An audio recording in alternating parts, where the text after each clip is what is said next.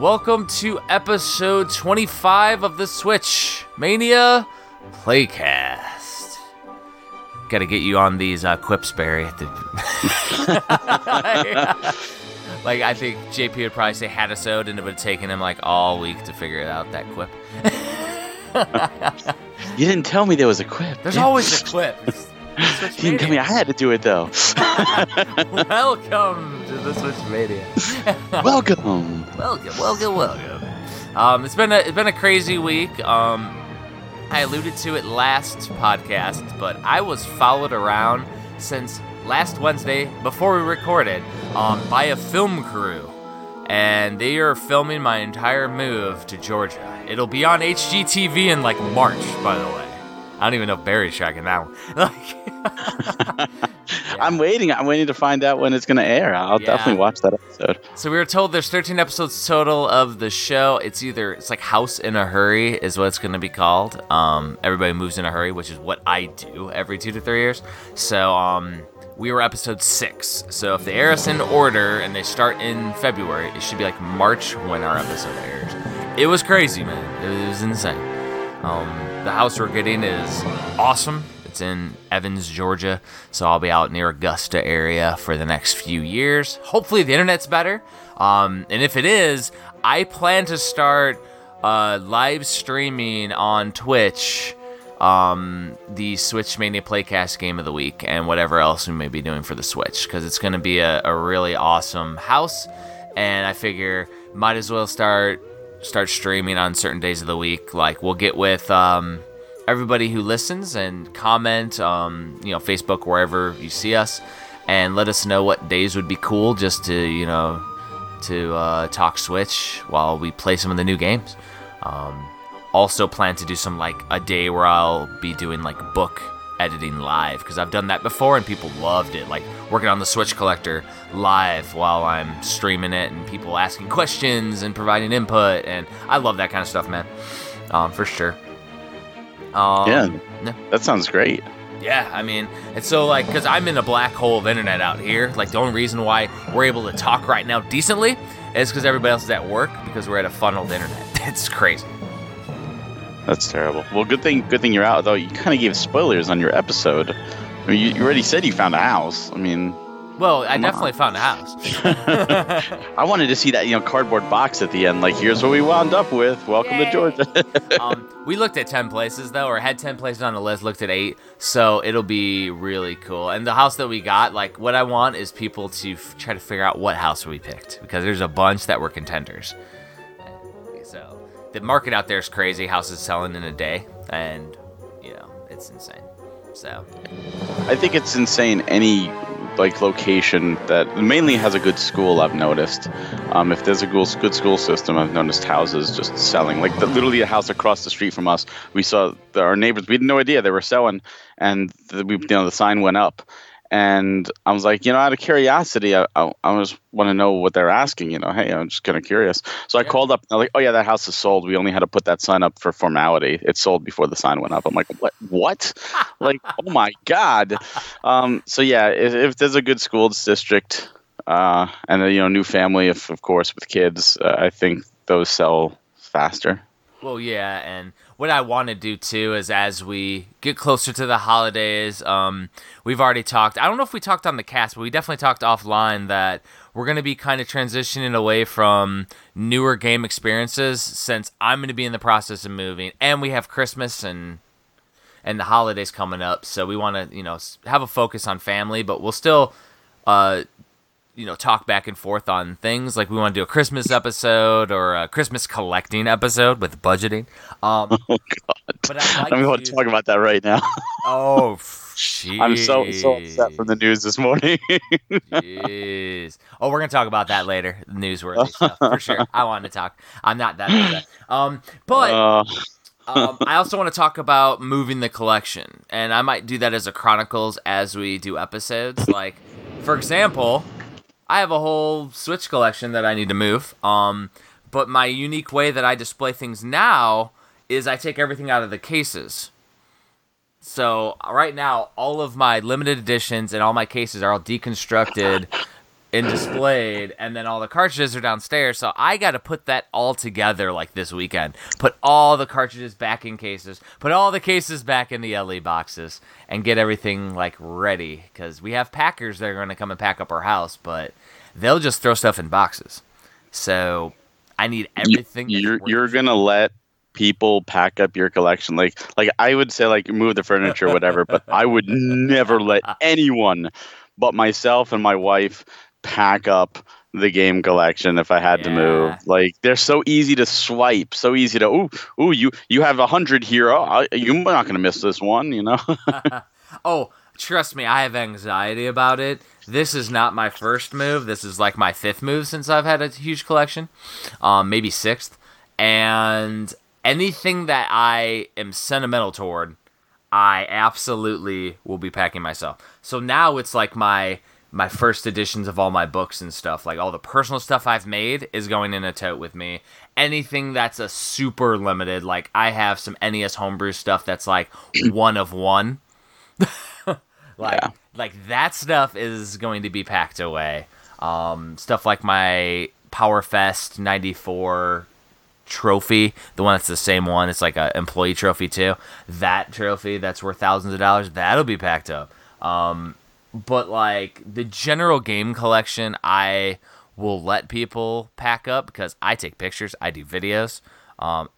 Most companies are not going to put their reputation on the line, employees and companies, when it comes to that kind of stuff. So, and it all depends. If it's some shifty kid that's packing up, no, I'm going to be with them. And most of my stuff will be in totes by the time they touch it anyways, just because. So yeah, like I would just be like, I'm packing up. I'm always wary whenever anybody comes to the house, even family. I'm like more wary. Like, you know, it's like, yeah, I don't know if you want you there. You know, like we just the other day we have the bug guy come over to do a little pesticide kind of thing to keep the bugs out, dog friendly, of course. Mm-hmm. And like he's come down to the basement and stuff, and he's just spraying in little corners and stuff. And like the whole time I'm watching him like a hawk. I'm just like, yeah, I know you have no interest in this, but I don't care. I am focused on making sure you don't touch anything. Yeah, so I mean, it all depends on when I gauge, because like the last group that when I was coming from Maryland to Texas, they were like older people that had no clue what video games were. So I was like, okay, I'm fine with that. They're just packing items at that point. They don't care. Because most people, unless they're a collector, don't know the intrinsic value or have a nostalgia for it. So, and anything that's a super, like my Sharp NES TV, that's coming with me in my car, because I don't trust the movers with that kind of stuff because it'll break. That's fragile, yeah. Yeah, so that's coming with me. And I did get a 3D printed game door, because there's a guy in a group that is printing the game doors and the instrument panel doors. I need those doors. My TV is missing them too. Yeah, so I mean, it costs like $60 or something because it's a big piece that he has to print. But like, I literally am looking at it right now, and my game door is covered, and it's amazing looking. And I have the Sharp other door though, the instrument panel door. That one I have. Nice. So yeah, he definitely has them, and I'll shoot you a message. And if anybody listening is interested, I can post a link in the comments for sure. Like if people are interested in it. But most of y'all are Switch collectors, so let's talk some Switch news, because I know with housekeeping that Barry saw some people commenting about a previous episode, right? Yeah, it was kind of cool. I was just looking through some of my Switch Facebook groups, and a discussion was going on with the Japanese Switch release for Battle Princess Madeline, asking, what is it? Is it in English? And what is it? How is it different than the limited run release? And it was interesting. One person who I've never seen before, commented on it and said, hey, if you want to know the information about it, the latest episode of the Switch Mania Playcast has some great information on it, and linked it. And it was just really nice to see, because it was like, hey, that was my first episode, and hey, I was talking about that. So I did thank them, and I did reiterate as well the situation with that. But it was just really nice to see some recognition from a total stranger, and hopefully they're not a total stranger for long, and but it's just really cool. I like seeing that. And I mean, we definitely appreciate anybody who shares the podcast, We don't really like. JP was really good about posting like the poll and everything, and maybe we need to engage him and be like, "Hey, JP, please post the poll still. Like, we'll read it on air because it's we both work and have families, and it's tough to keep track of that. That's where JP's madness comes in because he somehow is able to." But also why he can't record anymore. So, like, he's a bit of a madman. So, I mean, if we can get JP to continue, that'd be awesome. If not, like, thanks for, posting. And if you tag us and stuff, we'll see it and we'll read it online. So tag us and post it in all the groups and everything. And, we'll definitely mention it like we're mentioning it now. But yeah, it's super cool. And then there's something that popped up recently that I think is super awesome that we'll have to definitely talk about. You're just doing this because you know I'm upset about it. Hell yeah. Hell yeah. But I want to get to a hat in time first before we jump over. As always, though, with the housekeeping, Switch Collector is for sale at switchopedia.com. As well as HagensAlley.com. You can see the bookstore there. It's available for pre-order. I'll talk about my updates with the book here after we talk about news and stuff at the end, because I want to get to the episode, the game of the episode. And also we also appreciate any kind of 5-star ratings on Apple Podcasts. We're at 165 ratings, which is freaking amazing. Some of the podcasts that come up before us in the algorithm have like 2 or 10. So most podcasts don't get ratings, and ratings do help with searchabilities for other people to find us, so you can listen to us, talk about the newest and latest and greatest of the Switch stuff, which is great. So definitely leave, any kind of ratings, reviews. I know Google Podcasts has a thing. I don't know how to check their stuff, but I do know that that's probably bigger than Apple Podcasts nowadays. And it pops up too when we do new episodes, because I have the apps up, but I don't really know how to check all of that stuff, because podcasting is the wild, wild west, Barry. Like, no, it is. It really is. There's no like YouTube subscriber count. Like, it's literally, if people communicate with us, like, we know that you're out there, and that's awesome. And one of the examples that I used to use on VGBS when we would do the weekly is like Stone Cold Steve Austin and Chris Jericho podcast, and they don't get comments. like those are professional wrestlers that are known worldwide, and they're not. So like, if we get like anything, that's amazing. And I think the Switch community is so awesome anyways that we go above and beyond for sure. Honestly, it's been some of the most fun for me personally collecting, and just the excitement that I've seen from other people. And it's now almost like a little bit of dread too, with how much keeps coming out. That's because you're doing the OCD style, man. It's got to jump back to my level, but then I still have dread because I'm like, man, freaking Limited Run Games has Blasphemous, which looks awesome. So I'm like, gotta pre-order that one, and I didn't yet, so I did today.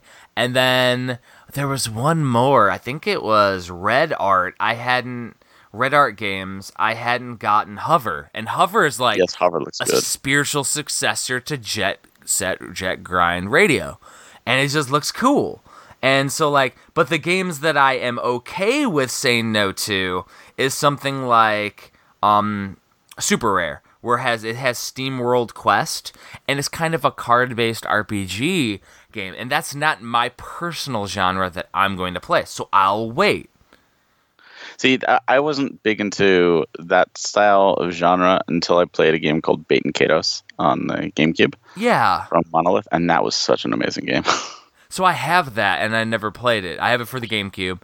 It's Monolith Soft. It's I might have the makers of Xenoblade. Yeah, I might have the second game, because Origins. Yeah, I have one of them, and I never saw the other one when I was out looking for games, like collecting post GameCube. Origins is a good game as well. It plays slightly different, but I feel that if you play the first one, even though Origins is a prequel, you will get more out of Origins from knowing what happens, because you see characters like younger, and you see how certain people rise to power that are already in power in the original. But great games. Well, and then like I see it, and I'm like, is that the same as Steam World Dig? Is it the same creators and everything? The Steam No, World no, no, Dig? no. It's not. So that's where I kind of was like, well, it's not in that same world. Because if it was, then I'd be like, well, that's another draw. Well, SteamWorld, I think SteamWorld Quest is from the SteamWorld Dig team. If I'm not it mistaken. is. I might be. It has got to be the same universe. It's too similar of a name.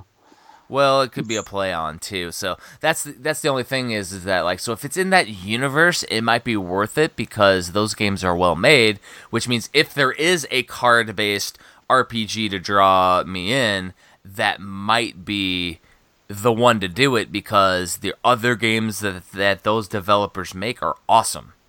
You know what I mean? Yeah, SteamWorld Dig is amazing. Yeah, so and like that would be a draw, and that might be something we need to look up live right now as we're talking. That's exactly what I'm hear, I can. We can hear the clicking, Barry. It's okay. Yeah, absolutely. It is. It's part of SteamWorld. SteamWorld Tower Defense, SteamWorld Dig, SteamWorld Heist, SteamWorld Dig 2, and SteamWorld Quest. All I have to say is, damn you, George. Imogen Super Rare's doing some awesome stuff. Yep, developer is Image and Form, same developer. Hell yeah. So I'm like, damn you, George, getting a good game. Now the other side is that what is the stock look like? Because they have it. I'm looking live while I'm talking. So there's still 20% left in stock, so it's almost gone. But the thing is that I move in a month. 2 months actually is when I really move. It doesn't matter if they have it; they'll send it right away. They'll send it right away. So I gotta figure out. Like, damn, that's. I already have it. They already sent it super fast. You already have it. So yeah, I may have to pick that one up just to try. And that might have to be another a Playcast episode in the near future then, because it might be something to dig into. And it won't be. And here's the thing, Barry. If we're playing an RPG, it's not expected that we beat it. It's expected we give it a week, see what we can dig into it, right? Yeah, of course. So that's the thing. You might be able to get it through it. I probably won't. But the other side is I'm still finishing up multiple games at the same time right now. And so like we're doing the Playcast a little differently where we got like 3-4 games that we're playing simultaneously, and then we just record the episode when we get to a semblance of completion. Even though we're about to jump into A Hat in Time, you're about to find out how much I was able to play. So you ready to jump into A Hat in Time? Let's do it. Let's do it right now. Good segue. All right, so the episode, this episode, the game of the episode is A Hat in Time, developed by Gears for Breakfast and published by Humble Bundle for the Nintendo Switch. It is a really excellent, cutesy 3D platformer in the vein of Mario 64, Banjo-Kazooie, Spyro the Dragon, Psychonauts. It's like it has inspiration from all those games. It was developed using the Unreal Engine 3 and funded through a Kickstarter campaign, which doubled its funding goal in the first 2 days. Really, really awesome. I remember this was first pushed out to Windows, and I was able to play a little bit of it back in 2017 when it was self-published. Really, really cool. And then later on, they bundled the DLC for it for the Nintendo Switch. So the Nintendo Switch isn't quote-unquote the complete edition because there's still another DLC that's going to be released, or it just came out, and I think like when I booted it up today, I saw a notification for it. So cool. So what we'll do is we'll go through a little bit of that right now, so we can let listeners know about that. So the downloadable content, the DLC that's on the cartridge is the Seal. Not on the cartridge. Not on the cartridge. Belay that. You have to download the DLC. But it's the Seal the Deal, which was released in 2018. Available at no charge. You get the code in the box, but yes. So it was available initially for no charge for the first 24 hours, like when they did the release for the PC. It adds an Arctic Cruise chapter, and a new challenge called Death Wish, which is 6 additional time rift stages, new cosmetics, and photo mode filters that add onto the game, which we're going to go over, and local split screen co-op, where you can play with a new character called Bo Kid. Did you play any co-op, by the way?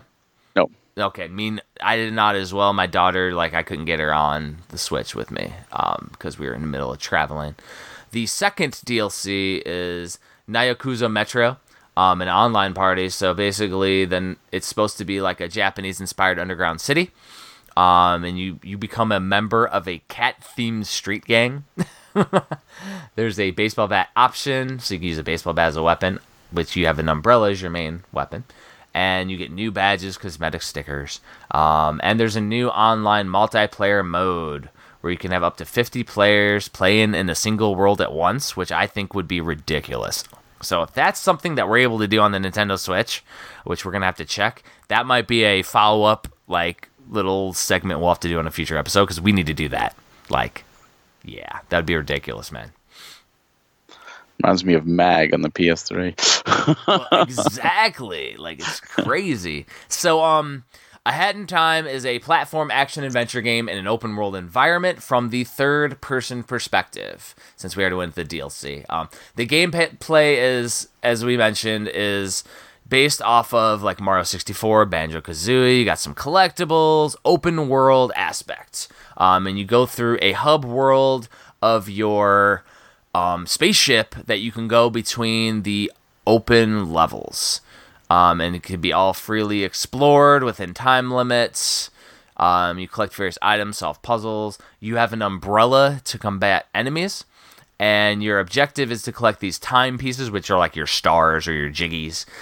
It's time pieces. And there's 60 found in the game, which unlock additional levels as you are collected.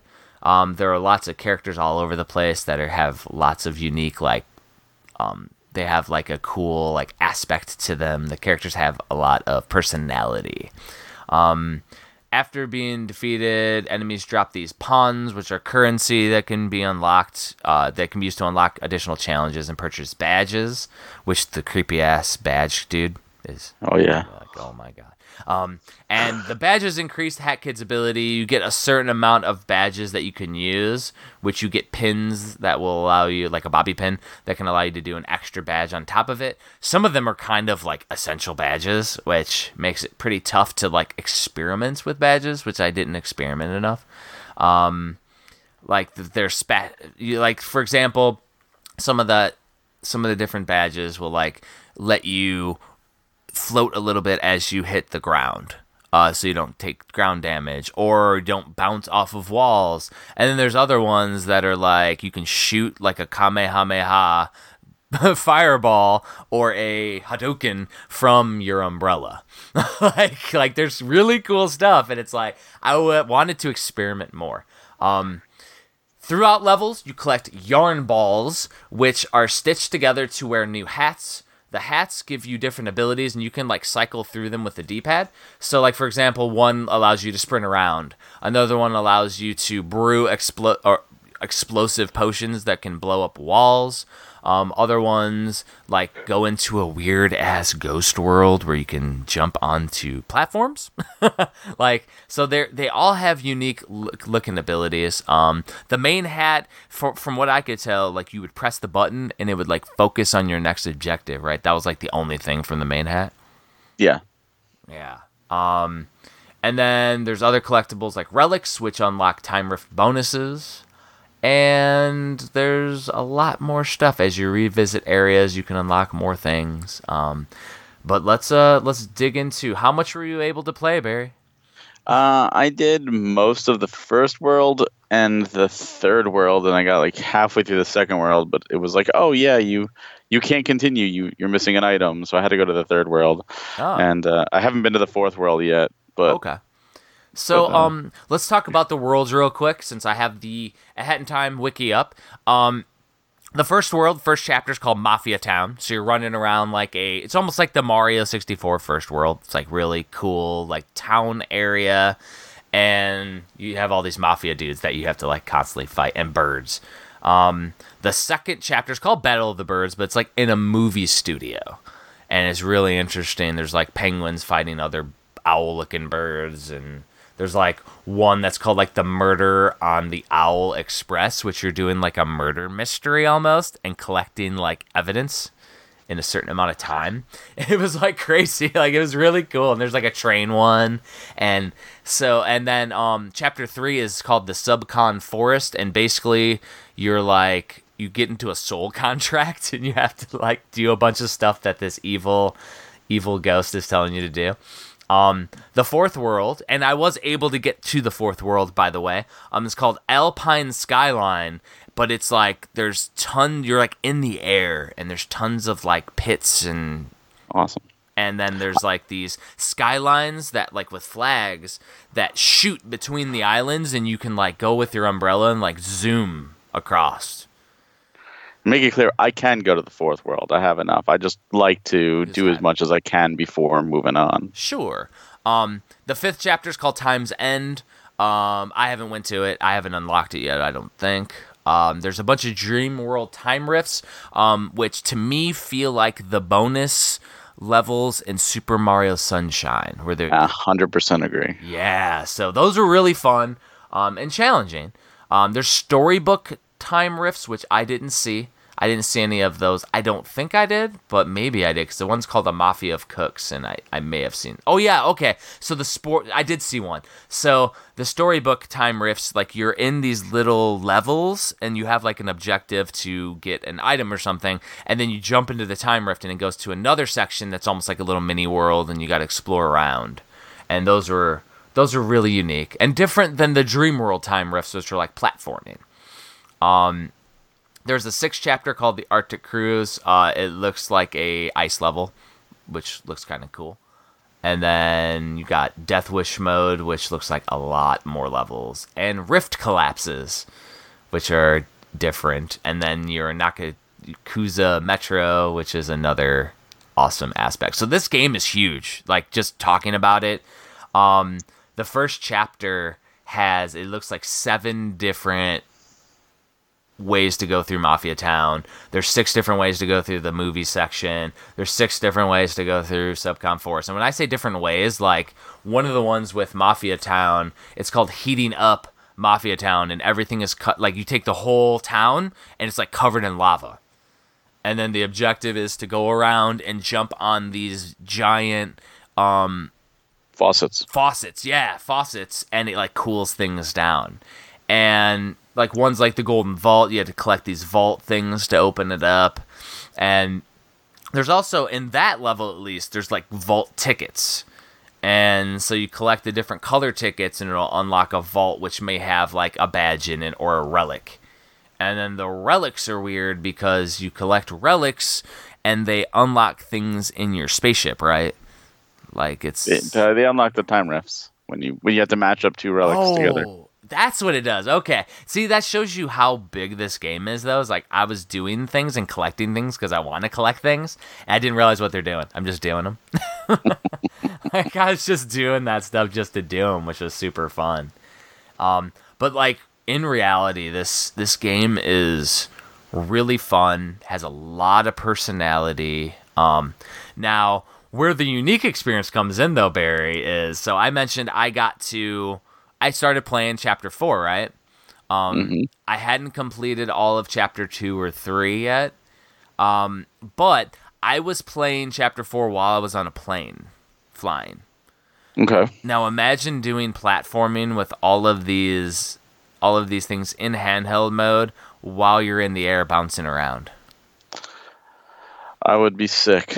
Yeah, so I did beat the entire birdhouse. I got the windmill one done, but it was like jumping up and down. It was almost frustrating, and I don't think it was the game at all. I was like, because I made some notes while I was doing it, and I had to stop playing for a while because of that. I was getting stuck though, and so the level layouts in that, because of the way I was playing it, I was getting stuck, and it was a little bit confusing. I was getting stuck jumping specific sections, because there's this one spot where you have to like jump and wall kick off a wall, and then do like a hop glide to get up a section, and you had to do it in Chapter 4. And I couldn't do it for the life of me, and I think it was just because I was playing on an airplane, like in handheld mode, like where I was doing it. I could see that. It was really weird because I didn't have any issues playing it like at home. Yeah, I've only played it docked with the Pro controller. Yeah. I hadn't played it docked since the initial play. So, but yeah, it was definitely not fun to play on a plane. I would not recommend it. And here's the thing, though, is that I love the game. It's amazing. It's not difficult at all. There's really no like Dark Souls style difficulty where you get penalized for losing. Like you don't. It's very forgiving. It's fun, and I think it'd be really great for my daughter London to play, like my little 7-year-old to play through, and I think she's gonna get an enjoyment from it once she starts to figure it out. But she needs to sit there and just start messing around in like Mafia Town where it's forgiving, and just get used to 3D platforming, because like I don't know how good you are at 3D platformers, Barry, but like I thought it was amazing, just gliding through the air like you're a jet, and then like landing picture perfect on like a rope or something, and it was just very satisfying. See, now it's funny you say that because I do love 3D platformers, and I will say that this one in particular, to me, kind of controlled one of among the worst. And Really? yeah, I felt it was very. There were a lot of things that were unresponsive. For example, one of the moves you could do is you could push Y in the air to like homing attack, like Sonic, onto an enemy, and there were times where I was right next to an enemy trying to do it and pushing Y, and nothing was responding. You know why? You know why? You have to be like a certain distance, and it has to pop up with the Y. Well, yeah, so like basically we want to press Y immediately. Jump in the air, press Y. You have to wait till you hit the peak you're jumping and starting to fall down before it initiates. And I was getting frustrated as all get out trying to figure it out. And like right when I started playing, I'm like, why isn't it working? And I had to get used to the way that it worked. And it's definitely not just it's not fluid. Yeah, it's just not something you're gonna be able to do immediately, which actually is definitely a knock on the pick up and play aspect for sure. Yeah, there were other things too. It definitely felt more floaty. That could be why I was getting frustrated on the plane. Like maybe if the controls were a little more solid, it would have been fine. And so you said it was floaty?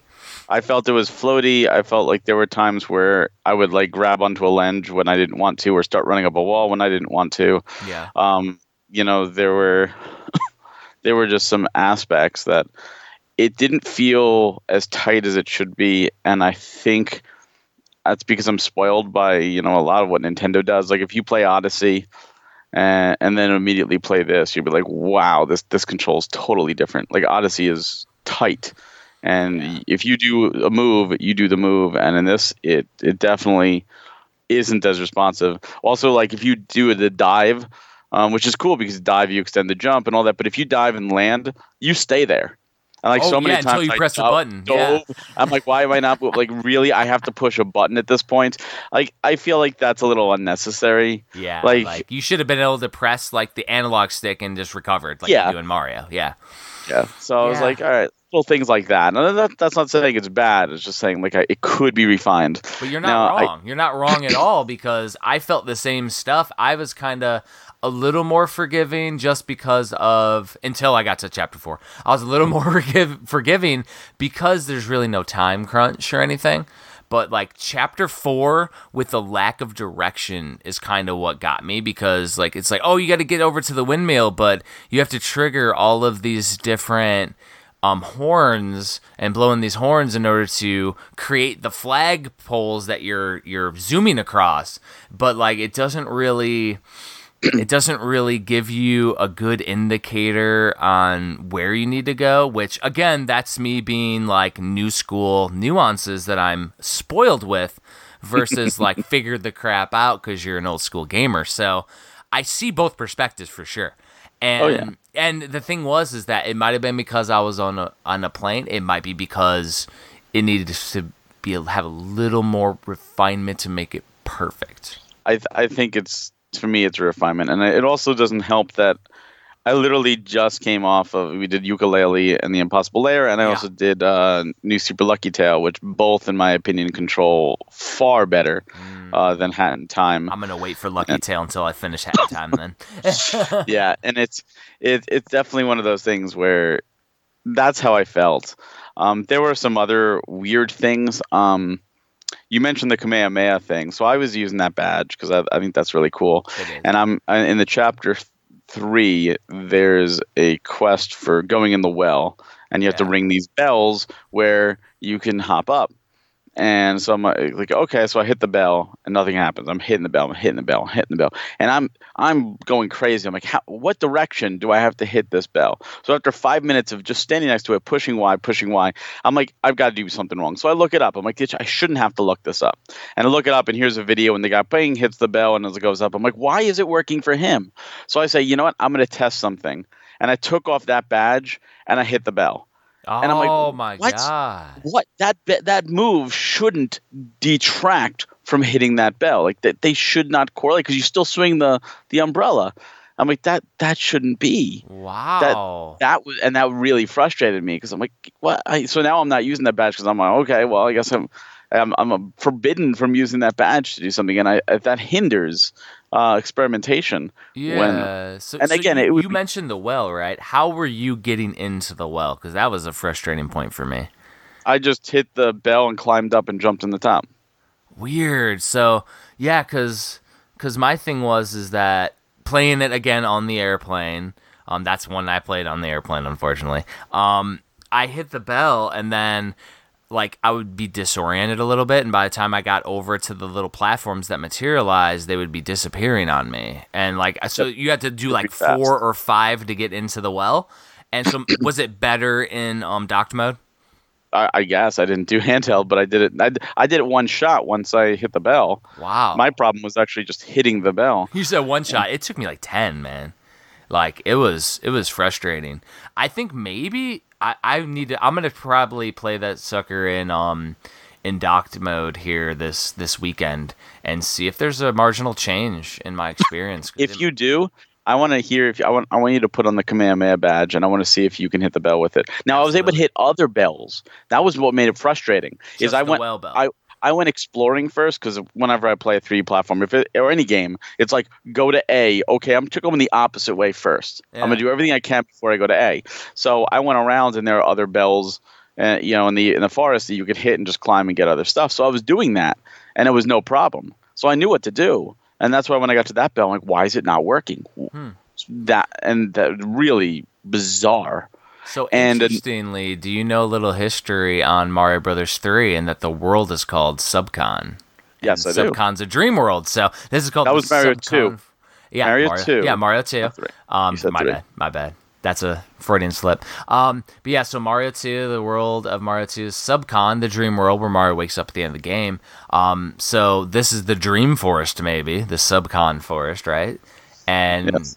The interesting thing is, another history piece is that I was in a video game band a long time ago, like in 2001, called Subcon. Nice. Yeah, I did recognize that name. I was like, that's totally a throwback. Super cool. There was another instance I had a little bit of an issue with, what you mentioned also was the murder mystery on the train. And I got to the end and I couldn't find the last key. And I'm like, where's this last key? And I tried to backtrack, and it won't let you backtrack. There's literally a guard preventing you. The game will not let you go back. And I'm like, how? Did I forget? Like, did I not bring a key in here? So I used that first hat. I was like, oh, point me in the right direction. So it pointed me towards this door. And I'm like, okay, well, I've been in that door, but I'm going to go in it again. So I go in it again. I hit the hat, and it points me to the door all the way in the top of the level, which leads to a switch to make this little elevator go up. Mm-hmm. So I'm like, okay, I've done that. So I go up there, and the switch is already pressed, and I hit the hat again. It sends me back in the same door I just went to, and it kept doing in a circle, and I was getting frustrated, and I was like, I must have missed something. So I actually restarted the game and redid that whole mission, seeing if I missed anything, and I didn't. And it turns out what I did miss was there's another door in that room to the sauna, and I just didn't see it. Yeah. And the hat didn't point me in that direction. It just kept pointing me towards the switch. So in a sense, that mechanic is also kind of broken because that's supposed to be here's your little helpful thing if you get lost. Need it, yeah. And the hint only made it more confusing and frustrated me more. So those are my two big hiccups that I did have with the game. So one thing that I noticed, interestingly enough, is that, so you do like the different chapters, and it like brings you back to your ship after you get your hourglass piece. Well, chapter 4 didn't do that. Like, I got the birdhouse one, and then it continued, and then I got the windmill one, and it continued, and I'm like, and then I had to stop because the plane was landing or whatever. But like, it was really interesting that like it didn't shoot you back to the main one, unless there was like I missed the main hourglass piece maybe, and I kept getting side ones. Maybe. I don't know. But it was weird. It like changed how things were. Yeah, it's very Mario 64 in that sense, which is kind of cool. I do prefer like Odyssey's approach where you can kind of just keep playing in the world after you get something. Yeah. But I will say this also about the game, and other platformers have done this, and other 3D games have done this. Is it kind of made me a little triggered my vertigo, made me a little motion sick. But this game did it more than others. In fact, I'm honestly right now as we're recording still reeling a little bit from it because I was doing a play session beforehand. I don't know why, but this one in particular, maybe it was the frustration. The frustration doesn't help. Frustration is due to like controls, which is unfortunate. It's controls and like the bell thing, like things like that are just like they compounded upon it. Yeah.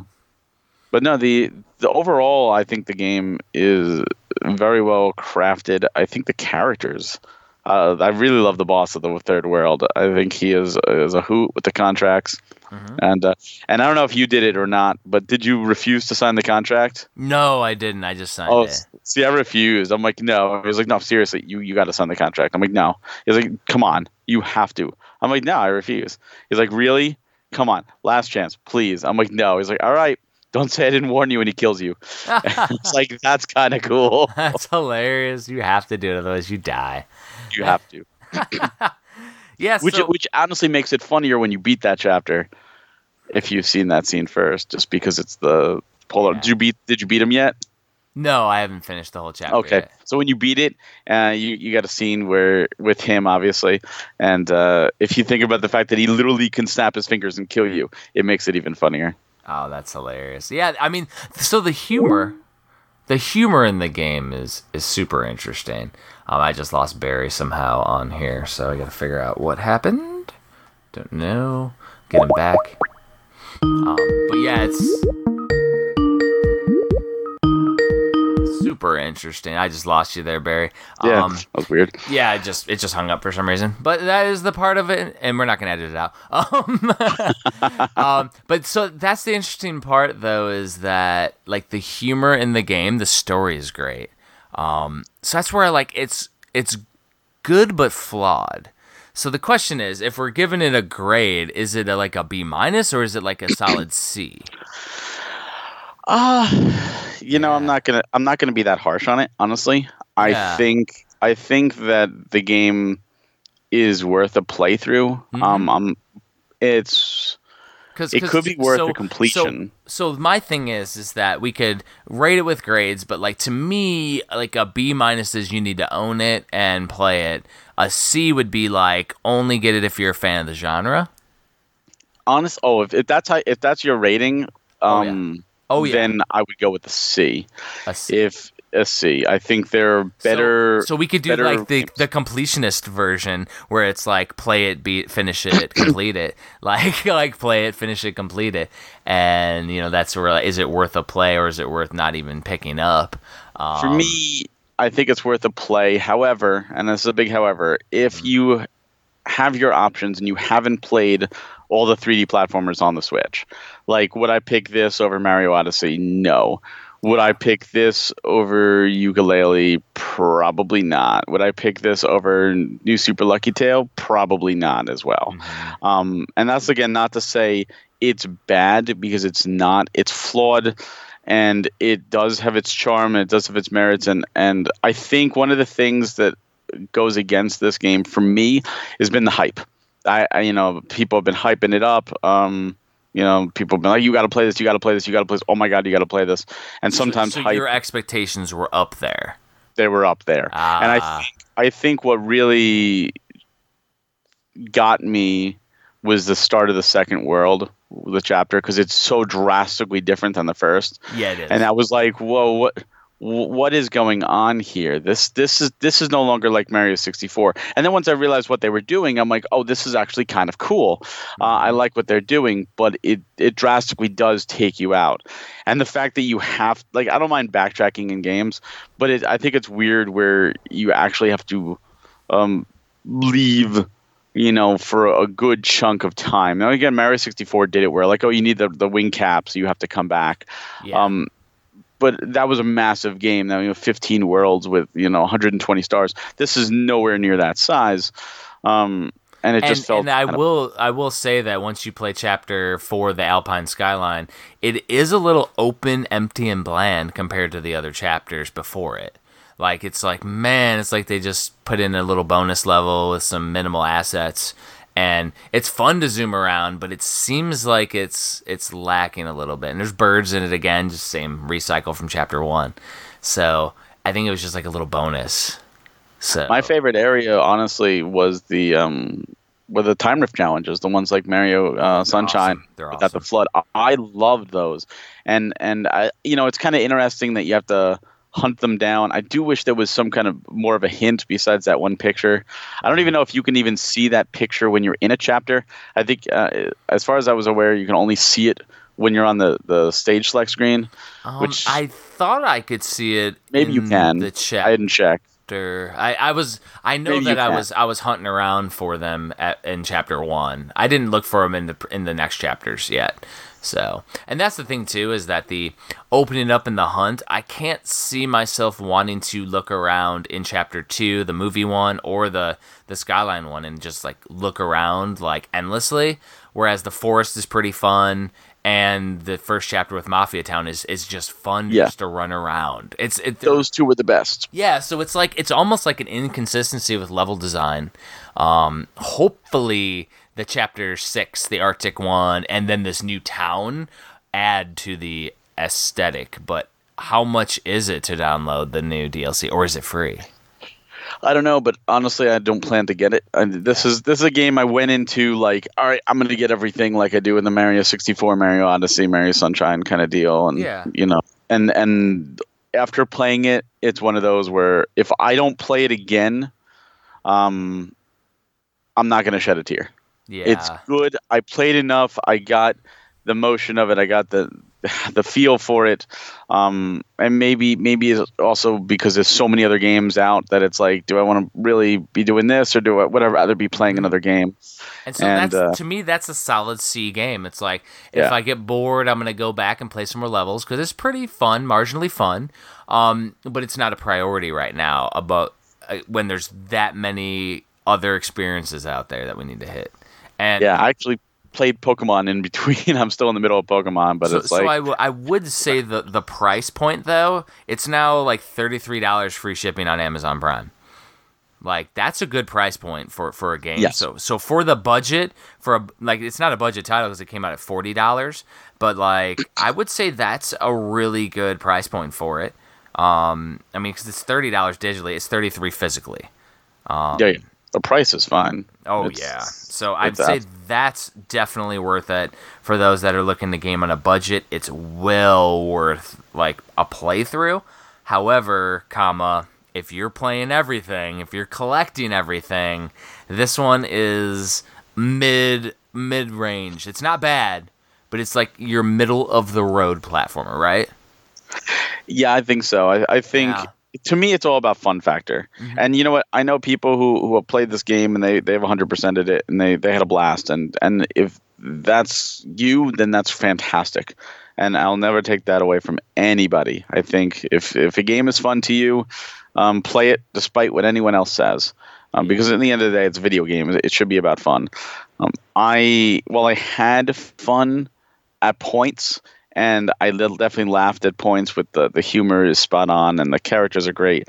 I was also frustrated at more points, and it almost felt like I was doing it for the sake of doing it, as opposed to I wanted to do it, and I think that to me detracts it. Kind of like how some people have said, like, "Oh, New Super Lucky Tail was too easy," or and it wasn't that great to them. I had fun playing it, and to me, that rates it higher simply on that factor.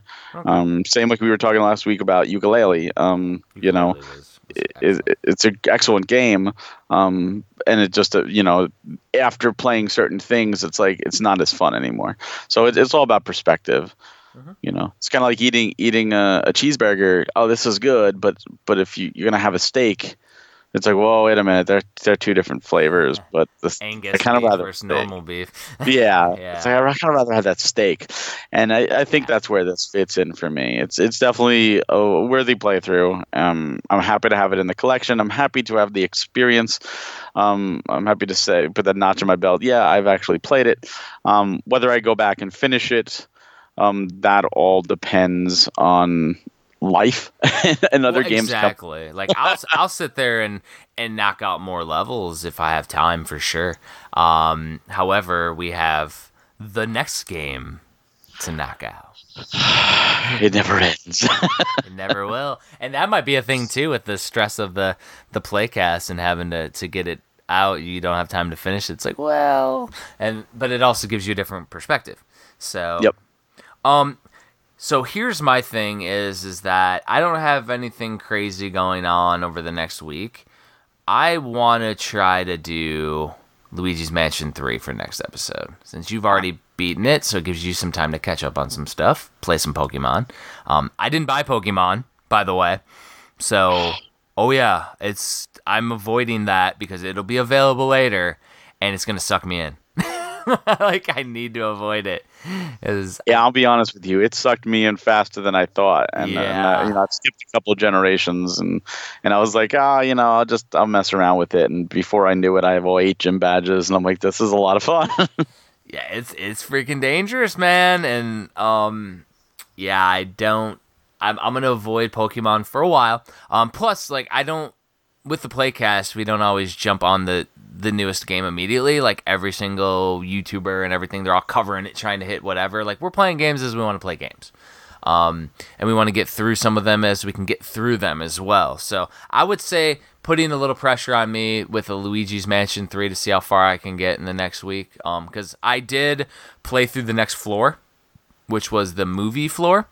That was really fun. That's a good one. It was so fun. And I might just do it like that. If that's all right, I'll just keep doing chapter by chapter and doing an update. And like the movie floor was just so cool and so well done, and going in between TVs and that puzzle. Well, the floors are a little inconsistent in the sense of there are some that are more involved and may take like an hour, and then there are some that you could probably beat in 20 minutes. Yeah, so like I mean, I got the next one to do now. The other thing is do you have any games that you would like to play for next week? Because we can swap it instead of Luigi's Mansion and make that later. Because I have no problem making it later.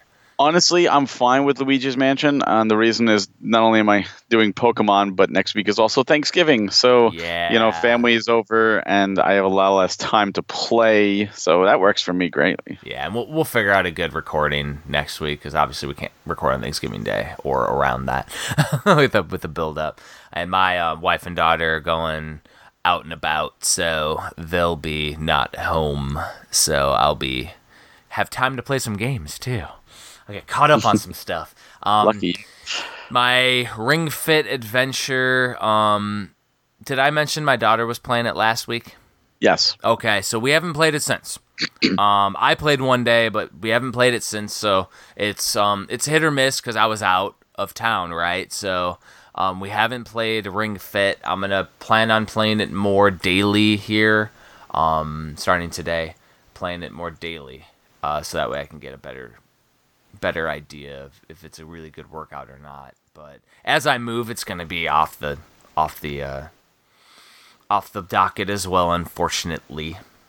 Let's see though. So I got no games in this week, by the way, since I didn't buy Pokemans. I did get Freedom Wars for the Vita. They had it for $5 at a GameStop, so I got that. But yeah, no Switch games for me, except for the pre-orders that I did of the 2 limited games I mentioned at the beginning of the episode. I have anxiety right now looking over at my collection, knowing I got to pack it all up. It's like, ugh. And that's the thing, though, Barry, is that I don't buy retail if it's not a must-play immediately, like Luigi's Mansion 3, Mario Odyssey, Breath of the Wild, newest Zelda's, Mario's, and stuff. Pokemon, I'm waiting till my daughter makes me buy it, because she's going to want to play it. But I think it's a little too involved for her being 7 right now. Has she tried the Let's Go Pikachu Eevee? She liked playing it with me. So like we would play it on docked mode, and she was playing it, and she would throw the Pokeballs and loved it. But she wasn't running around doing any of the talking, and I would read some of it to her that wasn't voiced. So that's my thing, is that, this is a traditional Pokemon. The story is where a lot of the enjoyment's going to come from, along with the different aspects. But I don't think she's going to get the nuances of the RPG side. Well, yeah, but she, just running around the wild area is a lot of fun, and you can get lost in that. And what I think you should do is you should definitely get one of them. If you don't want to get the double pack, that's even better. But if you just get one of them and you give it a try, and you let her see it and let her mess around with it a little bit and play, because you could save any time. So you could just hit the save button, let her play. If she kills everybody, it's like, oh, no big deal, just restart. And just see how she likes it. Is there local co-op? Is there multi-Switch co-op? Because that's the kind of stuff that Nintendo doesn't really promote well.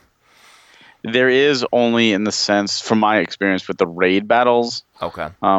Where you could do with 3 NPCs, or you could do with other humans, and obviously the trading in battles and stuff. Well, because my thought is if she gets into it, it's worth getting Sword and Shield, and then we play and can trade with it. You can trade. You can't play together in that sense, other than raid battles.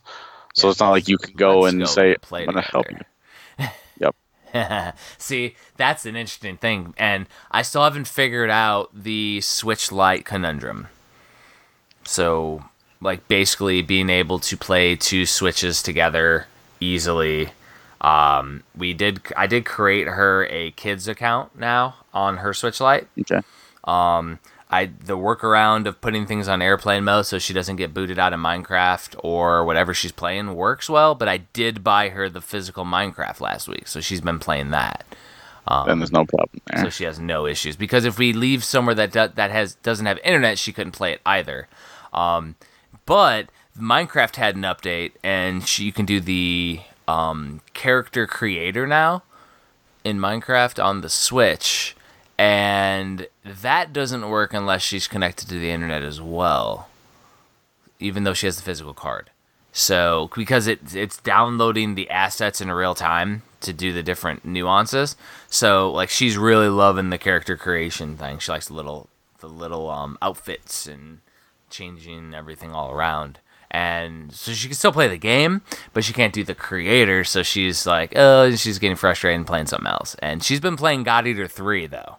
So when I say she may not get into Pokemon, she's playing God Eater 3 and doing well. Then I'd give her a shot. I'm just saying, that being said, I just said that she may not be ready for Pokemon, but I think God Eater 3 might be more involved. I think it is. And I know she's not doing any of the relevant upgrades and collecting anything in the levels like I would do, find all the pieces, because, it's like Monster Hunter where you have to craft and things. But she's going through it and playing, and I looked and she's in another level, fighting. I was like, And she was playing that on her own. We were playing it in docked mode, and she got really into it because it's anime characters, and she's really into anime right now, and reading manga and stuff. So she also likes to play like she doesn't understand things sometimes. For example, yesterday she had some homework to do because we were out and about, and she had math homework to do for school. And I was like, hey, if you finish, we have ice cream. And she started, and she started doing some of the long-range math. And then I looked over at her, and she stopped and acted like she didn't know what she was doing again. And I'm like, she's literally doing 2-place addition, so 23 plus 45. And she was acting like she didn't know it the day before. And then I look, and I'm like, you just did those 2 pages correctly. She's like, oh, I That don't, is I don't fantastic. know how to do it. And I'm like, She's in second grade, so, but I see the beginnings of Common Core math, by the way, and my old butt does not understand it. No, But when I told my wife, no, I'm not teaching her that. She's gonna learn our way. But it's all like charts, and there's like you have to do the tens places and stuff. And I'm looking at it, and I'm like, I understand it when they put the pictures to it. So I don't like it though, because it just seems like such a convoluted way to do it, and it makes no sense. But I'm old. I don't like it. I'm with you, right there with you. All right. So Barry, what have you gotten in this week? Since I've gotten in Bupkis. I got in a lot of games, but I'm not sure if I'm not like planning on playing them. But that's just because I'm going. What's your highlights? What's your highlights? Besides for Pokemon, and did you get the double pack? I assume. I got the freaking double pack with the steelbook, and then I also imported the European versions for each of those individual steelbooks, which thankfully I was able to. I got rid of those already, though. I was able to sell them secondhand. I like steelbooks. What can I say? Yeah, that's one thing I won't jump on that bandwagon because I know I'll want them all. I just like them. It would be a cool display at the top of a collection or something. Like they're just cool. I just play them right next to the game that they're with. That's cool. So it's right next to each. So did you play Sword or Shield? I'm playing Shield. My wife is playing Sword. Gotcha. Yeah. London wants Shield. She already said she wants one, but I'm waiting till she bugs me enough to buy. 'Cause, it's a full game purchase. Yes. So it's a big game. Yeah, I'm making her like want to like go like take me to the store and go buy it, and then we'll get it like she did with Ring Fit. Like she wanted it. So. But yeah, so you got that. What other highlights from this week? Were there any major ones? I'm trying to think.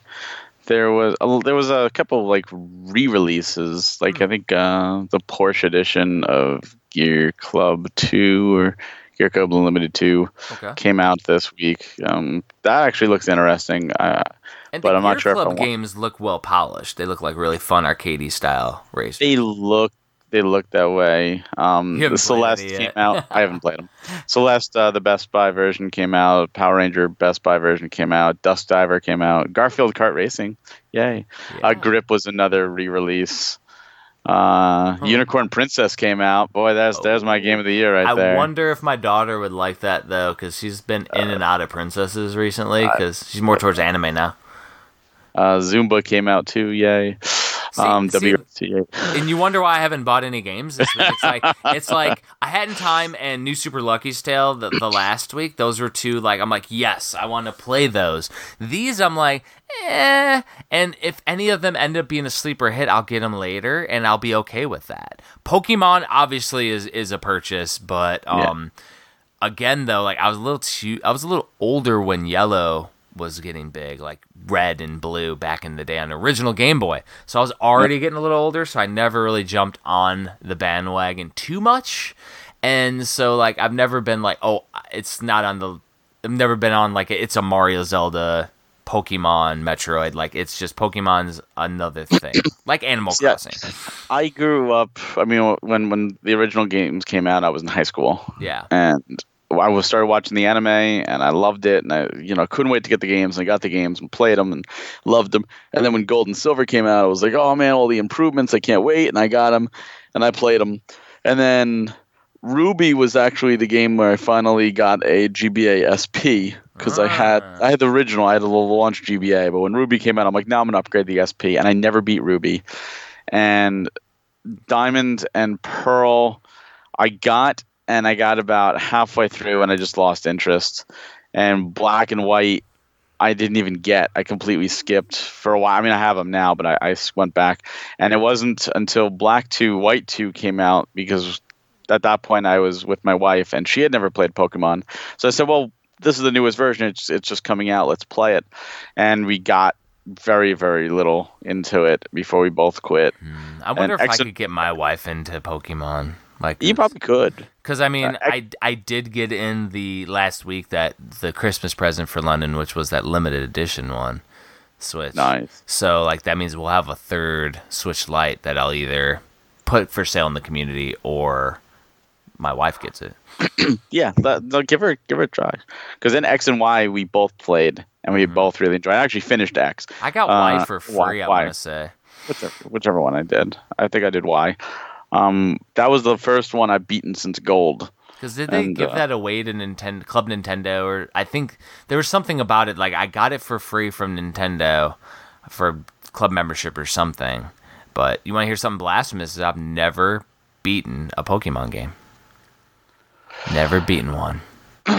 They're not terribly difficult. It's just you just got to keep chugging at it. And again, it's a time thing. It is, and I think Pokemon starts with a lot of luster. I'm going to get them all. I'm going to do this. I'm going to do that, and then by the end of it, you're more like, do I really want to finish this? Well, and so inherently, I've always been OCD collect everything completionist. To a point, within the last 5 years, though, my completionist aspect has went toward creating books. And because of that, and it was also OCD, like my whole house, I can't have like a piece of a plate out. It needs to be cleaned and put away. I need you to come to my house right now. and my wife and daughter have beaten me down into submission. I kind of go and jump into my books when I get frustrated. You know what I mean? Like, so I think it's like I pour all of that OCD-ness into creating books now. And when I play games, I just play for fun and don't try to do everything. So it might be a time for me to enjoy a Pokemon. I think it will. However, Dragon Quest XI is still there, and I've been playing that. And Witcher 3 is there, and I've been playing that. And these games are all massive 100-hour games. I love Dragon Quest XI. I need to get back on that, but the problem is that there's Luigi's Mansion 3 that took it over. Witcher 3 I played for a little bit, and that's going to be like a forever game. Like, I'll be playing that for the rest of my life, probably. Like, it's just, I'm never going to get around to focusing on it, which means it's never going to get done. Because they have to. Those type of games, Red Dead Redemption 2 is another one on the PS4 that's just like, nope, got to dedicate my life to that. Don't have time. Yeah. Time is definitely an issue. I think Dragon Quest XI took me like 100 hours. Yeah. I loved going through that game, but no, I think this newest Pokemon, is it perfect? No. Does it have problems? They all do. I know a lot of people are upset about the whole national dex not being there, and you know what? At first, I was too. So what does that mean? The national dex? That means that you don't have every Pokemon from the whole series. Yes. Okay. Correct. Okay. So previously, what they did is every Pokemon game had their own Pokemon in it, but you were able to transfer Pokemon to it, and every Pokemon was able to be brought over. The Pokemon Let's Go, you can't do it. Obviously, it's just the 151 in Meltran. But this game, you can't do that. You can only bring what's in the game's dex, which people are naturally upset about. For me, I think what they did was better in application than people want to admit.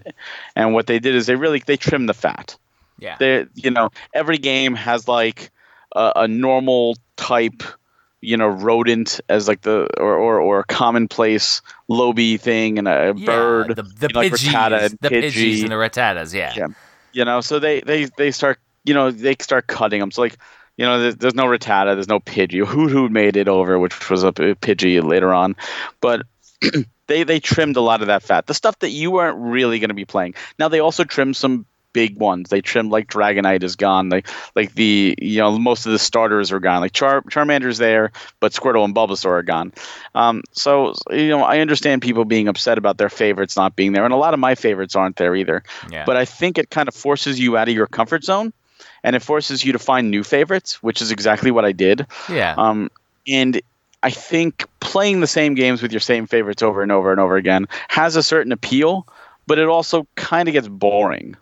And this kind of changes it up all the time. So and question, are they open to doing like a DLC in the future or some kind of expansion pack where they can be like, all right, they've stated that they're not doing that. Okay. Of course, things can change, but they've stated that. Now, I think the next Pokemon might be different, but I don't necessarily think it's a bad thing for this.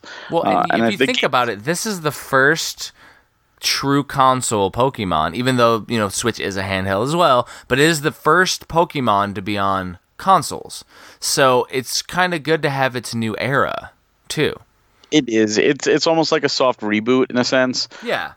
Which I think the series needed. I think going forward they need more changes. I think if they just release the same game again, I don't think it's going to do as well. I think they do need some more. Like, I would love the whole game being the wild area. And you know what? Put all the Pokemon in it. That'd be great. I would tell you this though.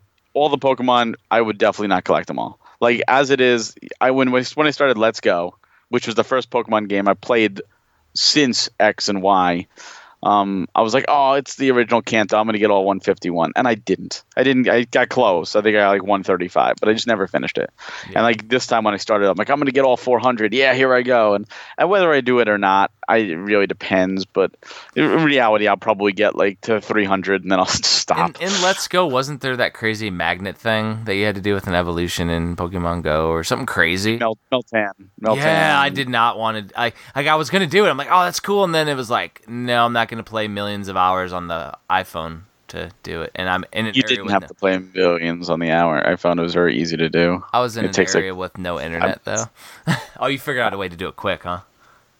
Oh, no, it's very easy. All you do is when you connect them, you get a box that you get like once a week. You can open up the box. When you do it, for the next 30 minutes, Meltan will spawn on you in Pokemon Go, and you just catch them, and then you transfer them over to Let's Go.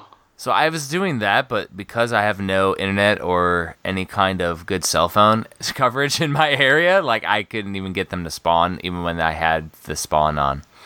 So I did it like the first time, and I only got like 2 or 3, and I'm like, ugh.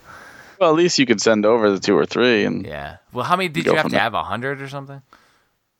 No, you need 400 candies to evolve it in Pokemon Go. I don't know what it was. I don't know what you need to do to involve it in Let's Go. I didn't do that. I think you had to do it in Pokemon Go, so you need like 400. So that's why I was like, it's gonna take me 400 candies, not 400 Meltans.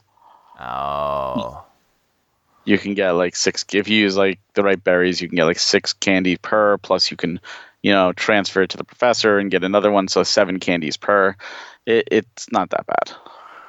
It's still bad for me. I guess with no internet, it's bad. Yeah, but no, like if there was 1,000 Pokemon in this, I wouldn't even attempt to catch them all.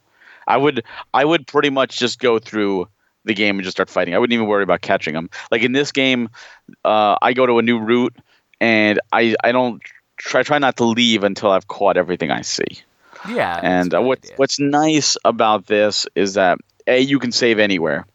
There are Pokemon, like Let's Go, there are Pokemon that appear out in the wild, like you just see them. And if you see one that you never saw before and you save and you go after it and you accidentally kill it before you can catch it, you can actually shut down the game, reboot it back up to that save file. It'll still be out there on the field because it literally like is a snapshot save. Oh. Like a save state. So it's cool. But then there's also hidden Pokemon, like in the original games with the random encounters. So you kind of get a mix, and some Pokemon will only be hidden while others will be hidden or outside. Weird. So it kind of, it adds another layer to it. It's honestly a lot better, and I think that your wife will probably like it too. I think my daughter's gonna dig it. Your daughter's gonna love it. Yeah. So that's the thing. Like I'm just basically once she bugs me enough to get it, I'll get it. But like we're in the middle of a move coming up too, so I'm gonna be limiting those type of purchases, and it might just be something I get her for Christmas and make her wait. Hey, it'll go nice with that limited edition. Yeah, Switch Lite. She already has Just Dance 2020 with that, so I know she's gonna like that. So that's a bonus. You need to get her Let's Sing 2020. Oh God, last thing I need is for her to be singing and karaokeing in the house. But yeah, man, it's I think that Pokemon's a good one. It sounds like there wasn't a whole lot released this last week, which is good for me. Makes me not want to anxiety buy some stuff. There's a lot released. There just wasn't a lot of must-have great releases. Now that being said, there's a damn Star Wars game that was released for the PS4. Yep. And it's like, I need that. But I haven't pulled the trigger because there's a million games on the PS4 that I need to play. I mean, I haven't even gotten like Spider-Man yet. Like I'm going to eventually. But like, there's so many good games, and they're all extremely intensive. I haven't pulled the trigger on it either, and I really want to. But keep in mind, it's an EA game. It's going to go down in value very quickly. So just try and hold off. That's what I do. Is like I literally on all the big games, I just wait. I'm like if I see a Switch game under $10, I'll pick it up if it's on my list. I have over 100 games on my list I need to pick up for the Switch. And if it's under $10, I'll pick it up. If it's not, I'll wait. And eventually I'll get them when I need them or I run out of games to play. But what I'm seeing is that I want a collect-a-thon later with the Switch too. And if I pick up everything now, I won't have anything to hunt for later when when the Switch is done years down the line and there's, an aftermarket. You can find some cheap down the road in the garage sales. Oh, yeah, it's going to be fun. And I love the hunt. I love looking for games. I mean, I was sitting there and looking at Wii and Wii U games the other day when I was at GameStop, and I'm like, ooh, there's one that I might need. And I finally was able to find Wii Sports U, or Wii Sports Club. I think it's Wii Sports Club, which is a pretty rare one. I'd never seen it at a store before, and I was actually able to find it. So nice. It was a limited. See, I missed that. Honestly, I missed that hunt. I think...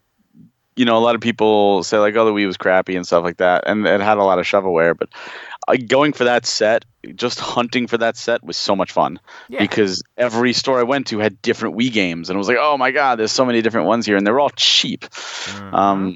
So it was a lot of fun doing that. So the Switch is going to have that. It's going to be really tough to find the limited stuff, but it's probably not going to be as tough as we anticipate because people are buying it and collecting it and getting multiple copies, which means there'll be some later. Well, I think in terms of like limited run stuff, because they're open pre-orders, you'll be able to find it easily online. And I stress online. You might find one at a yard sale if you're lucky. I doubt. Conventions. You might find the Best Buy covers if you're out there. But here's something to take note.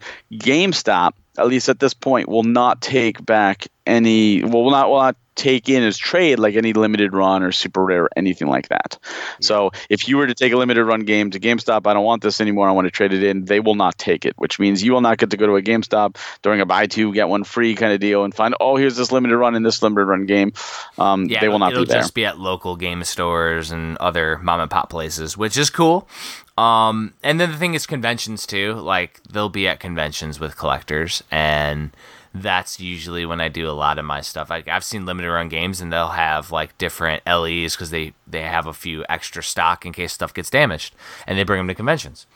And so like I've seen games. I was like, ooh, there's the NES version of Bloodstained Curse of the Moon. I'm like, ooh, not Curse. Yeah, it is Curse of the Moon, isn't it? Yeah. I was like, ooh, there it is. And like, I already had it, but I was like, if I didn't, I could get it there. So even with that stuff, like I could wait. A lot of the international stuff though is going to be tough. And I don't consider online game hunting, by the way, like eBay and that. I don't consider that game hunting as much as I like to find it in person. It's fun. That depends on the game. True. Now let's go to your news. The thing that you were mad about. No! I was hoping we could skip this. Yeah, because my thing is that an example of something that's a AAA game that's going to piss me off, that's going to be expensive later, is the Bayonetta Climax Edition, which is the only way to get Bayonetta 1. I have it on other consoles, so it's not like I have an anxiety that I absolutely need it, but it is for the Switch to have a perfect, playable, great collection. I would like it. So on that, if they decided to release it stateside physically, Bayonetta 1, I would be happy. So I'm assuming that this news piece is the one that we're talking about. It's the Darius Cosmic Collection's coming. We talked about this last time, I think, too. We mentioned this thing. So the fact is that Darius Cosmic Collection is out there. You can buy it, but there's a limited edition version that was released with like a couple exclusive games. And JP, in his ever-loving awesomeness, posted a link about one that's coming to Strictly Limited very soon, a couple days. And it's going to have those games on it, right? I believe it's going to have those games. Yeah. Keep in mind this too. It's that is a European release, so that's still not a US release. American. Yeah. But we're able to actually get it. They did not have, at least from what I saw, I didn't really go through it too thoroughly, but I don't think they had a price point. No. If it's at over $100, I'm still not going to buy it because I don't have the funds to be throwing hundreds of dollars at multiple games. And I'm only mad months. about this because I finally found it for a decent price. I got the Japanese special edition because they're going for like $350 or Yes, more, they and are. I found it for $200. Ooh, So I that's jumped good. on it. You know, at that price, I'm like, oh, I'm gonna jump on it. So now it's like, crap. What do I do with it? Well, and then the thing is that so even though Strictly Limited's doing it, are they going to do exactly the same? Probably not. So are the differences worthwhile? Will it keep its price for the Japanese one, or will the price go down now because the demand is going to switch towards Strictly Limited? I don't know. It really depends. That's the really hard part of collecting in the now, is that I'm holding off on the Bayonetta thing because I'm like, it's too expensive. And if somebody releases it, I'm going to be like, man, I should have waited, because I would rather have a US version or a NTSC version or whatever, or PAL version instead of Japanese version or whatever. But there's certain versions that supersede. So if they release it in the US, I would rather have that. It's where I'm at with La Mulana 2. I'm like, man, I just bought it Japanese. There's going to be an English version now, so that one is playable without knowing English, but it'd be a better experience with English. So it's like, damn, I shouldn't have got it so quickly, because I didn't realize that they didn't announce that they were doing a US one. It was actually the contrary for a while. So see, yeah, I agree. I'm actually at a point now with Switch collecting where I'm virtually done with imports for the time being. Okay. There are some exceptions. Like I got the Dragon Quest 1, 2, and 3 Asian release because that's like certain companies like Square, they're not bringing it over. Oninaki, I got the European one because I actually contacted them and they're like, yeah, we're not doing a US release. No, they're not. So, like in cases like that where I'm fairly certain it's not going to come over, and they're big titles like the Final Fantasy 7, 8, like Square is one of those they're not going to bring over. Capcom's one of those they're not going to bring over. So I'm a little bit more confident, but with a lot of these other ones, unless like Super Rare is and Red Art and stuff like that are little exceptions to the rule because they're limited. But like, oh, this is on Amazon UK and it's not over here. I'm pretty much done with them because they could come here, and a lot of them. This week, Instant Sports is coming to the Switch, Lynn, on Friday, and that was a European exclusive for a while. And Yeah, I'm tired of this double dipping, and I've got a bunch of European games now that I need to just sell, and I'm going to be probably selling them at a loss just to get them out of my house. And we've it kind of seen double dipping on the limited side, where one limited company will pick up something that Limited Run Games did, or vice versa. And it's like, well, I'd rather have the US version, but it's like they're both limited, right? That was like what we were talking about a couple episodes ago with Battle Princess Madeline. At least with that one, they're doing two different games, which is the right way to do it. But if they're just literally, oh, well, we're just putting it out again because we got the... Well, what about a prime example is on the PS4, which is Wonder Boy. Yeah. Limited Run did a Wonder Boy, and then Nicholas did it afterwards, and they're both US releases. Yep, exactly. And it's like, well, and I mean, it's the same thing with collecting both Limited Run Games release and the Blockbuster version. They're both by Limited Run Games. They have different variant covers. To me, I'm getting whatever cover looks cooler. I don't really care. I'm getting both covers. But I don't need the game twice, though. And that's just me. Is like, I'm collect to play and not to put on the shelf. So it's like, I don't need both. You can buy the covers from Limited Run Games if you want the cover. You just buy it for $quarter or $1 or whatever.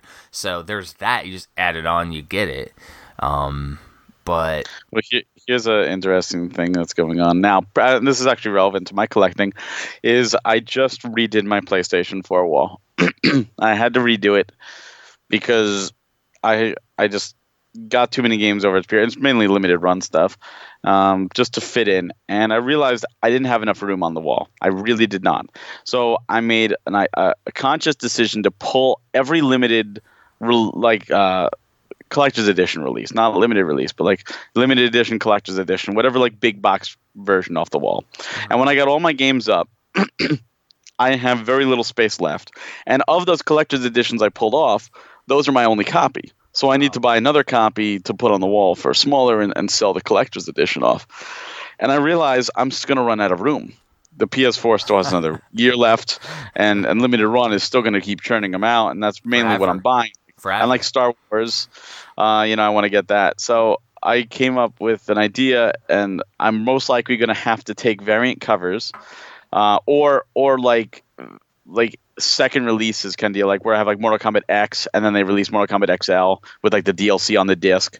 Like take the original version and put that in a banker's box or something, and just put that like in a storage room. And I hate doing that because it's part of the collection and is now hidden, and just keep like the game of the year kind of deal, the full version up on the wall, or one cover instead of both covers up on the wall, just for space.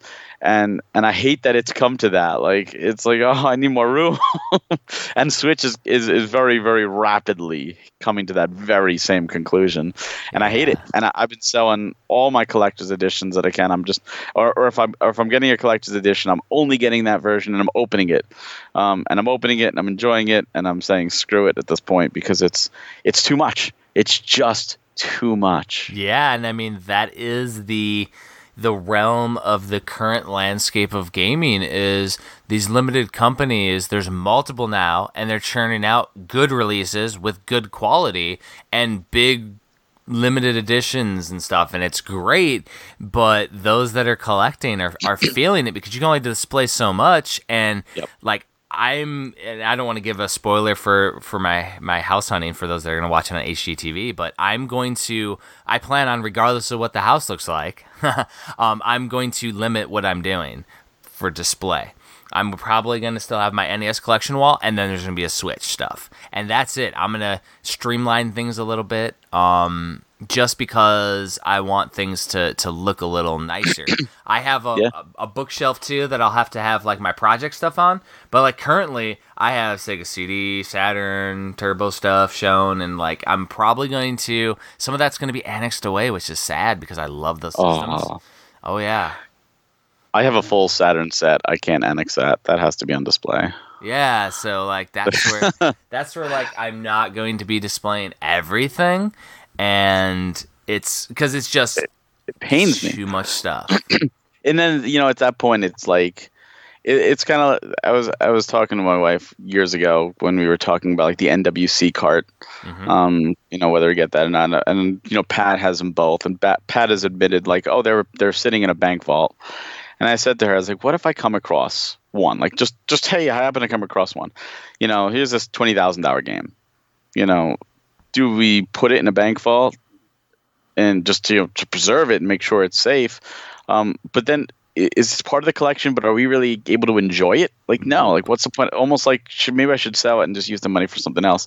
And I feel like putting things in boxes like that, like it limits what you can really enjoy, and I hate it. Yeah. And I was talking with JP a little while back, and I was telling him, he was the first person I told. I said, I'm getting rid of my collector's editions. He's like, you are? I said, yeah. I just don't have the room. I'm just paring them down. I'm just getting rid of them, and I'm just gonna open up what I want, and keep what I want, keep the steelbook, and just sell the rest of the stuff. And like a day or two later, he posted that he was doing the same thing. Oh yeah, you guys are like a damn sewing circle. And I sent him a message. I said, I guess my talk got to you. He's like, yeah, and we're both doing the exact same thing now. We and actually it's talked about that on the Playcast when he didn't say he was talking to you, but he said he was talking to other collectors. And we were talking about that when he was doing it. I'm like, dude, you might as well. Like, it's a crazy financial thing too when you want to try to do everything. And so then my thought is... He went above and beyond what I did, of course. Of course he did. But, like, because my thought is, all right, so if it's put away then I got to see what's truly nostalgic that I want to keep. Because, like, anything that I have a story with that I've gotten from someone or anything like that, I don't ever get rid of. But then it's like, all right, I have all these Sega CD games, but I can play them all elsewhere. So do I need those to have on display? I'm not displaying them. Will I use them in the future on display? So I'm going to do a lot of probably paring down once I move to Georgia, because the Switch is my main collection. That's my main draw. I hear you there. Yeah, see, I like the wow factor. I like to definitely have them out there, and I've thought about this before with when my 360 and my PS3 were growing rapidly because GameStop was virtually giving them away, Yes, and I they found were. them at every garage sale. And those collections have actually stopped. Like they're really like the growth on them is so small. Like maybe one game, two games a year at this point. Like it almost came to a grand halt because GameStop's getting rid of them, and I just stopped doing garage sales. But I have like a bunch of Maddens and NBAs and NHLs, like all the sports games I found at dollar yard sales. And like I was like, it's going to be one of the first things if I need room is I'm going to take the latest version and keep it on the shelf, and I'm going to put the rest in the box and have them, but I don't need them all on the shelf. They're still all on the shelf because I have the room. But I was looking at like the PS4. And I realized I can't do that on the PS4 because I've got over 1,000 games on that shelf, and I've got one sports title, a Madden I found for 50 cents. And it's like, I can't use that philosophy. These are all not sports games. These are all like, either limited games or AAA games or just really good games. There's a lot of quality on that. And I was like, oh my God, what do I do?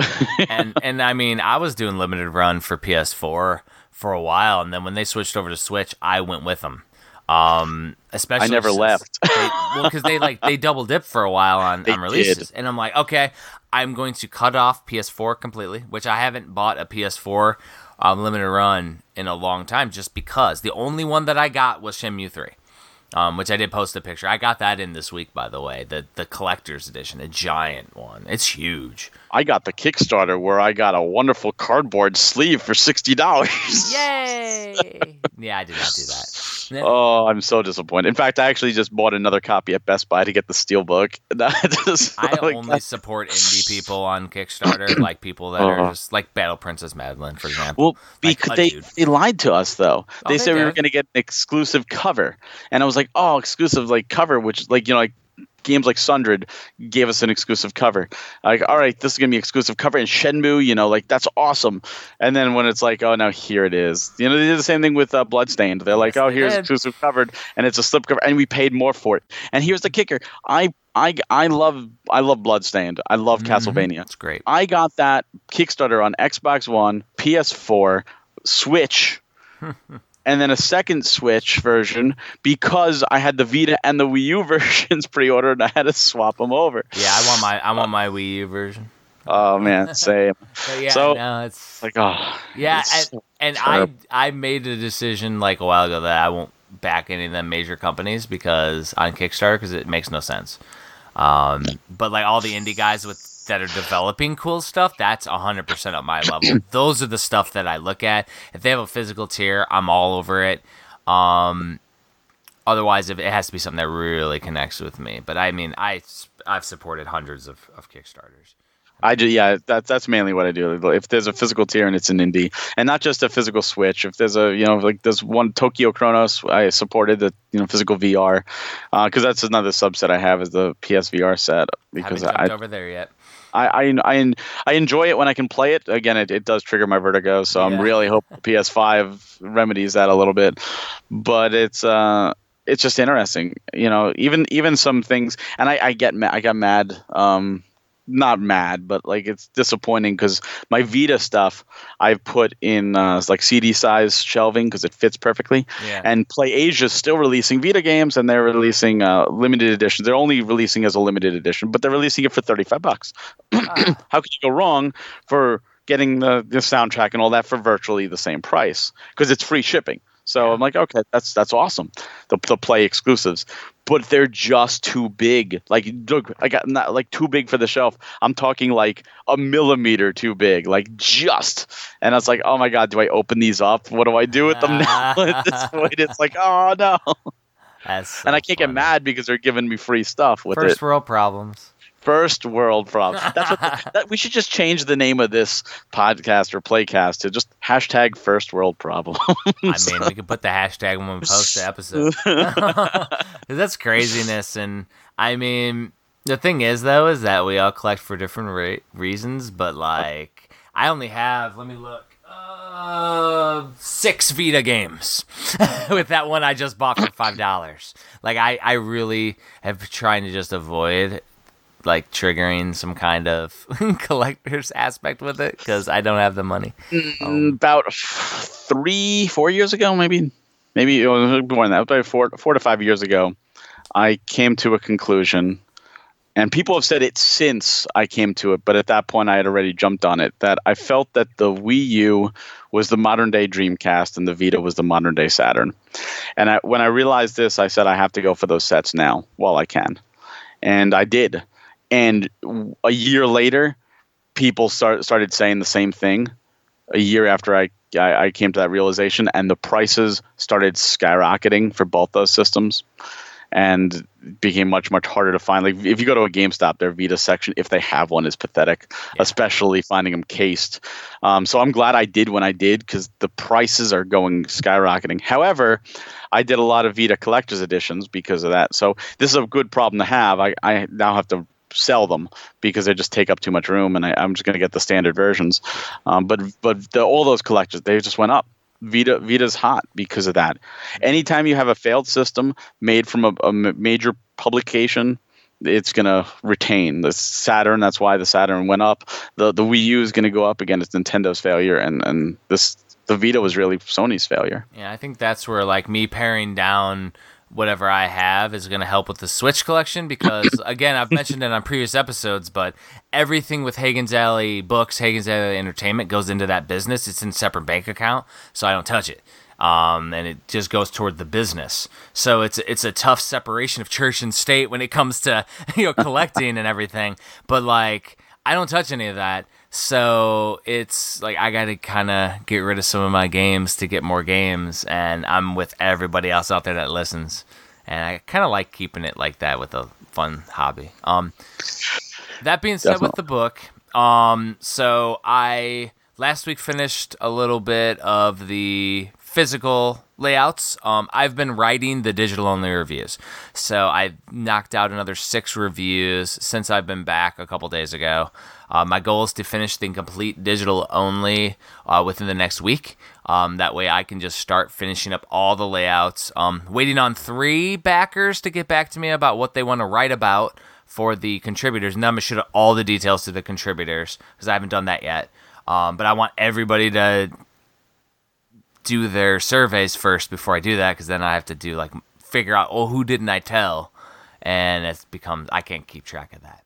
But JP did get me a section last week, so I got to look into that. But it actually, after that, just waiting on the contributor stuff is not an issue because I'll be finishing up the rest, which means it's going to have some really good progress here done within the next couple weeks. And that's fantastic. Might be in a semblance of completion. We'll see. New Year's resolution, have it out by January? Well, because you got to realize, once I finish my piece, it goes through a publication printing process where they're going and looking at QCing, and that takes weeks. And then the actual printing itself takes 8 weeks. So, it's going to be probably February, March when it's actually getting shipped. And that's being very lenient with the time frame. And I'm not going to launch part 2 until it's completely formatted and we have it all volume 2 pretty much in the semblance and done. I don't like to do a Kickstarter before things are written, and I had a digital only conundrum where I was I thought I could get people to contribute with some of that, with some of the people in the community, and they just didn't have time. So since it's all on my plate for the next one, it'll be we're not going to launch the Kickstarter. The Kickstarter might launch next year, around now for Volume 2. Because I'm just going to have it really well done before we launch the next Kickstarter. Because I like to not have backers wait forever. That's just me. That makes sense. Yeah. I'm excited to finally get that book. And the thing is that I did something which I don't know if you've listened to the episode when I announced it, but all my books come sealed now. This means some people are going to want to buy a second one to keep one sealed. You are preying on the sealed collectors. But having it sealed, though, keeps it in better condition when it arrives, because I had an issue with corners with previous books. Yeah. So that's the meaning behind it, and it costs me like a penny or two to seal them. So I'm sealing every book. But yeah, it's gonna be super cool. And we did hit, even though we didn't hit the Japan only stretch goal. When I sent out the survey, I had so many people that wanted the slipcover that we hit it. Like it's after everybody pays the $20 extra, like we're beyond that stretch goal. So that's Japan only section's already created. I did that like last week, so it's already done. People were asking in the surveys, is that the wooden slipcase? No. I'm going to post in an update. Here is one of my slipcases for Hidden Gaming Gems. Here is the wooden slipcase for the previous book, The Complete Virtual Boy. And it's very different. The wooden one is completely laser etched, hand stained and varnished by me in wood, versus a casing, a slip casing, like a cardboard slip casing, which looks awesome. And it does help protect the book as well. Gives it a pro look to it. So they're two differences, both amazing. And I'm going to make sure with the Switch one that the slip case fits inside the wooden case, of course. Why wouldn't it? Of course. Of course. Like a nesting doll. Yeah, like a nesting doll, exactly. You never be able to get in the book. But yeah, I'd say it's a good time to wrap up. As always, you can find me at hagensalley.com. This playcast will be available everywhere, all podcasting. Switchopedia.com will take you directly to pre-order the book on the Shopify store, along with, you can see all the other books will be there too, but it goes directly to the page. All that's available is the book, though. All the extra Kickstarter stuff was exclusive to Kickstarter, with exception of the slipcase, which I offered to all backers, and will be available somewhere in the future. Somewhere. Yep. All the social medias, I'm at Hagen's Alley, and I'm at Hagen's Alley Books on the Instagram. What about you? You can find me on the Twitter at Hawk Hellfire. On YouTube, you can go to Nintendo Fuse for my videos there. Mm-hmm. And yeah, if you want to find me on Facebook, you could do a Nintendo Fuse there as well. Or if you're a part of the Switch community, you've probably seen me posting around. So feel free to send me a message and say hi. Yeah. So everybody, thank you. Follow us next week as we venture into Luigi's Mansion and go after Luigi's Mansion 3. Hopefully I can make some good progress, because I know Barrett beat it a while ago. But you'll make it. Thanks for listening, and we'll see you next week. Have a great day.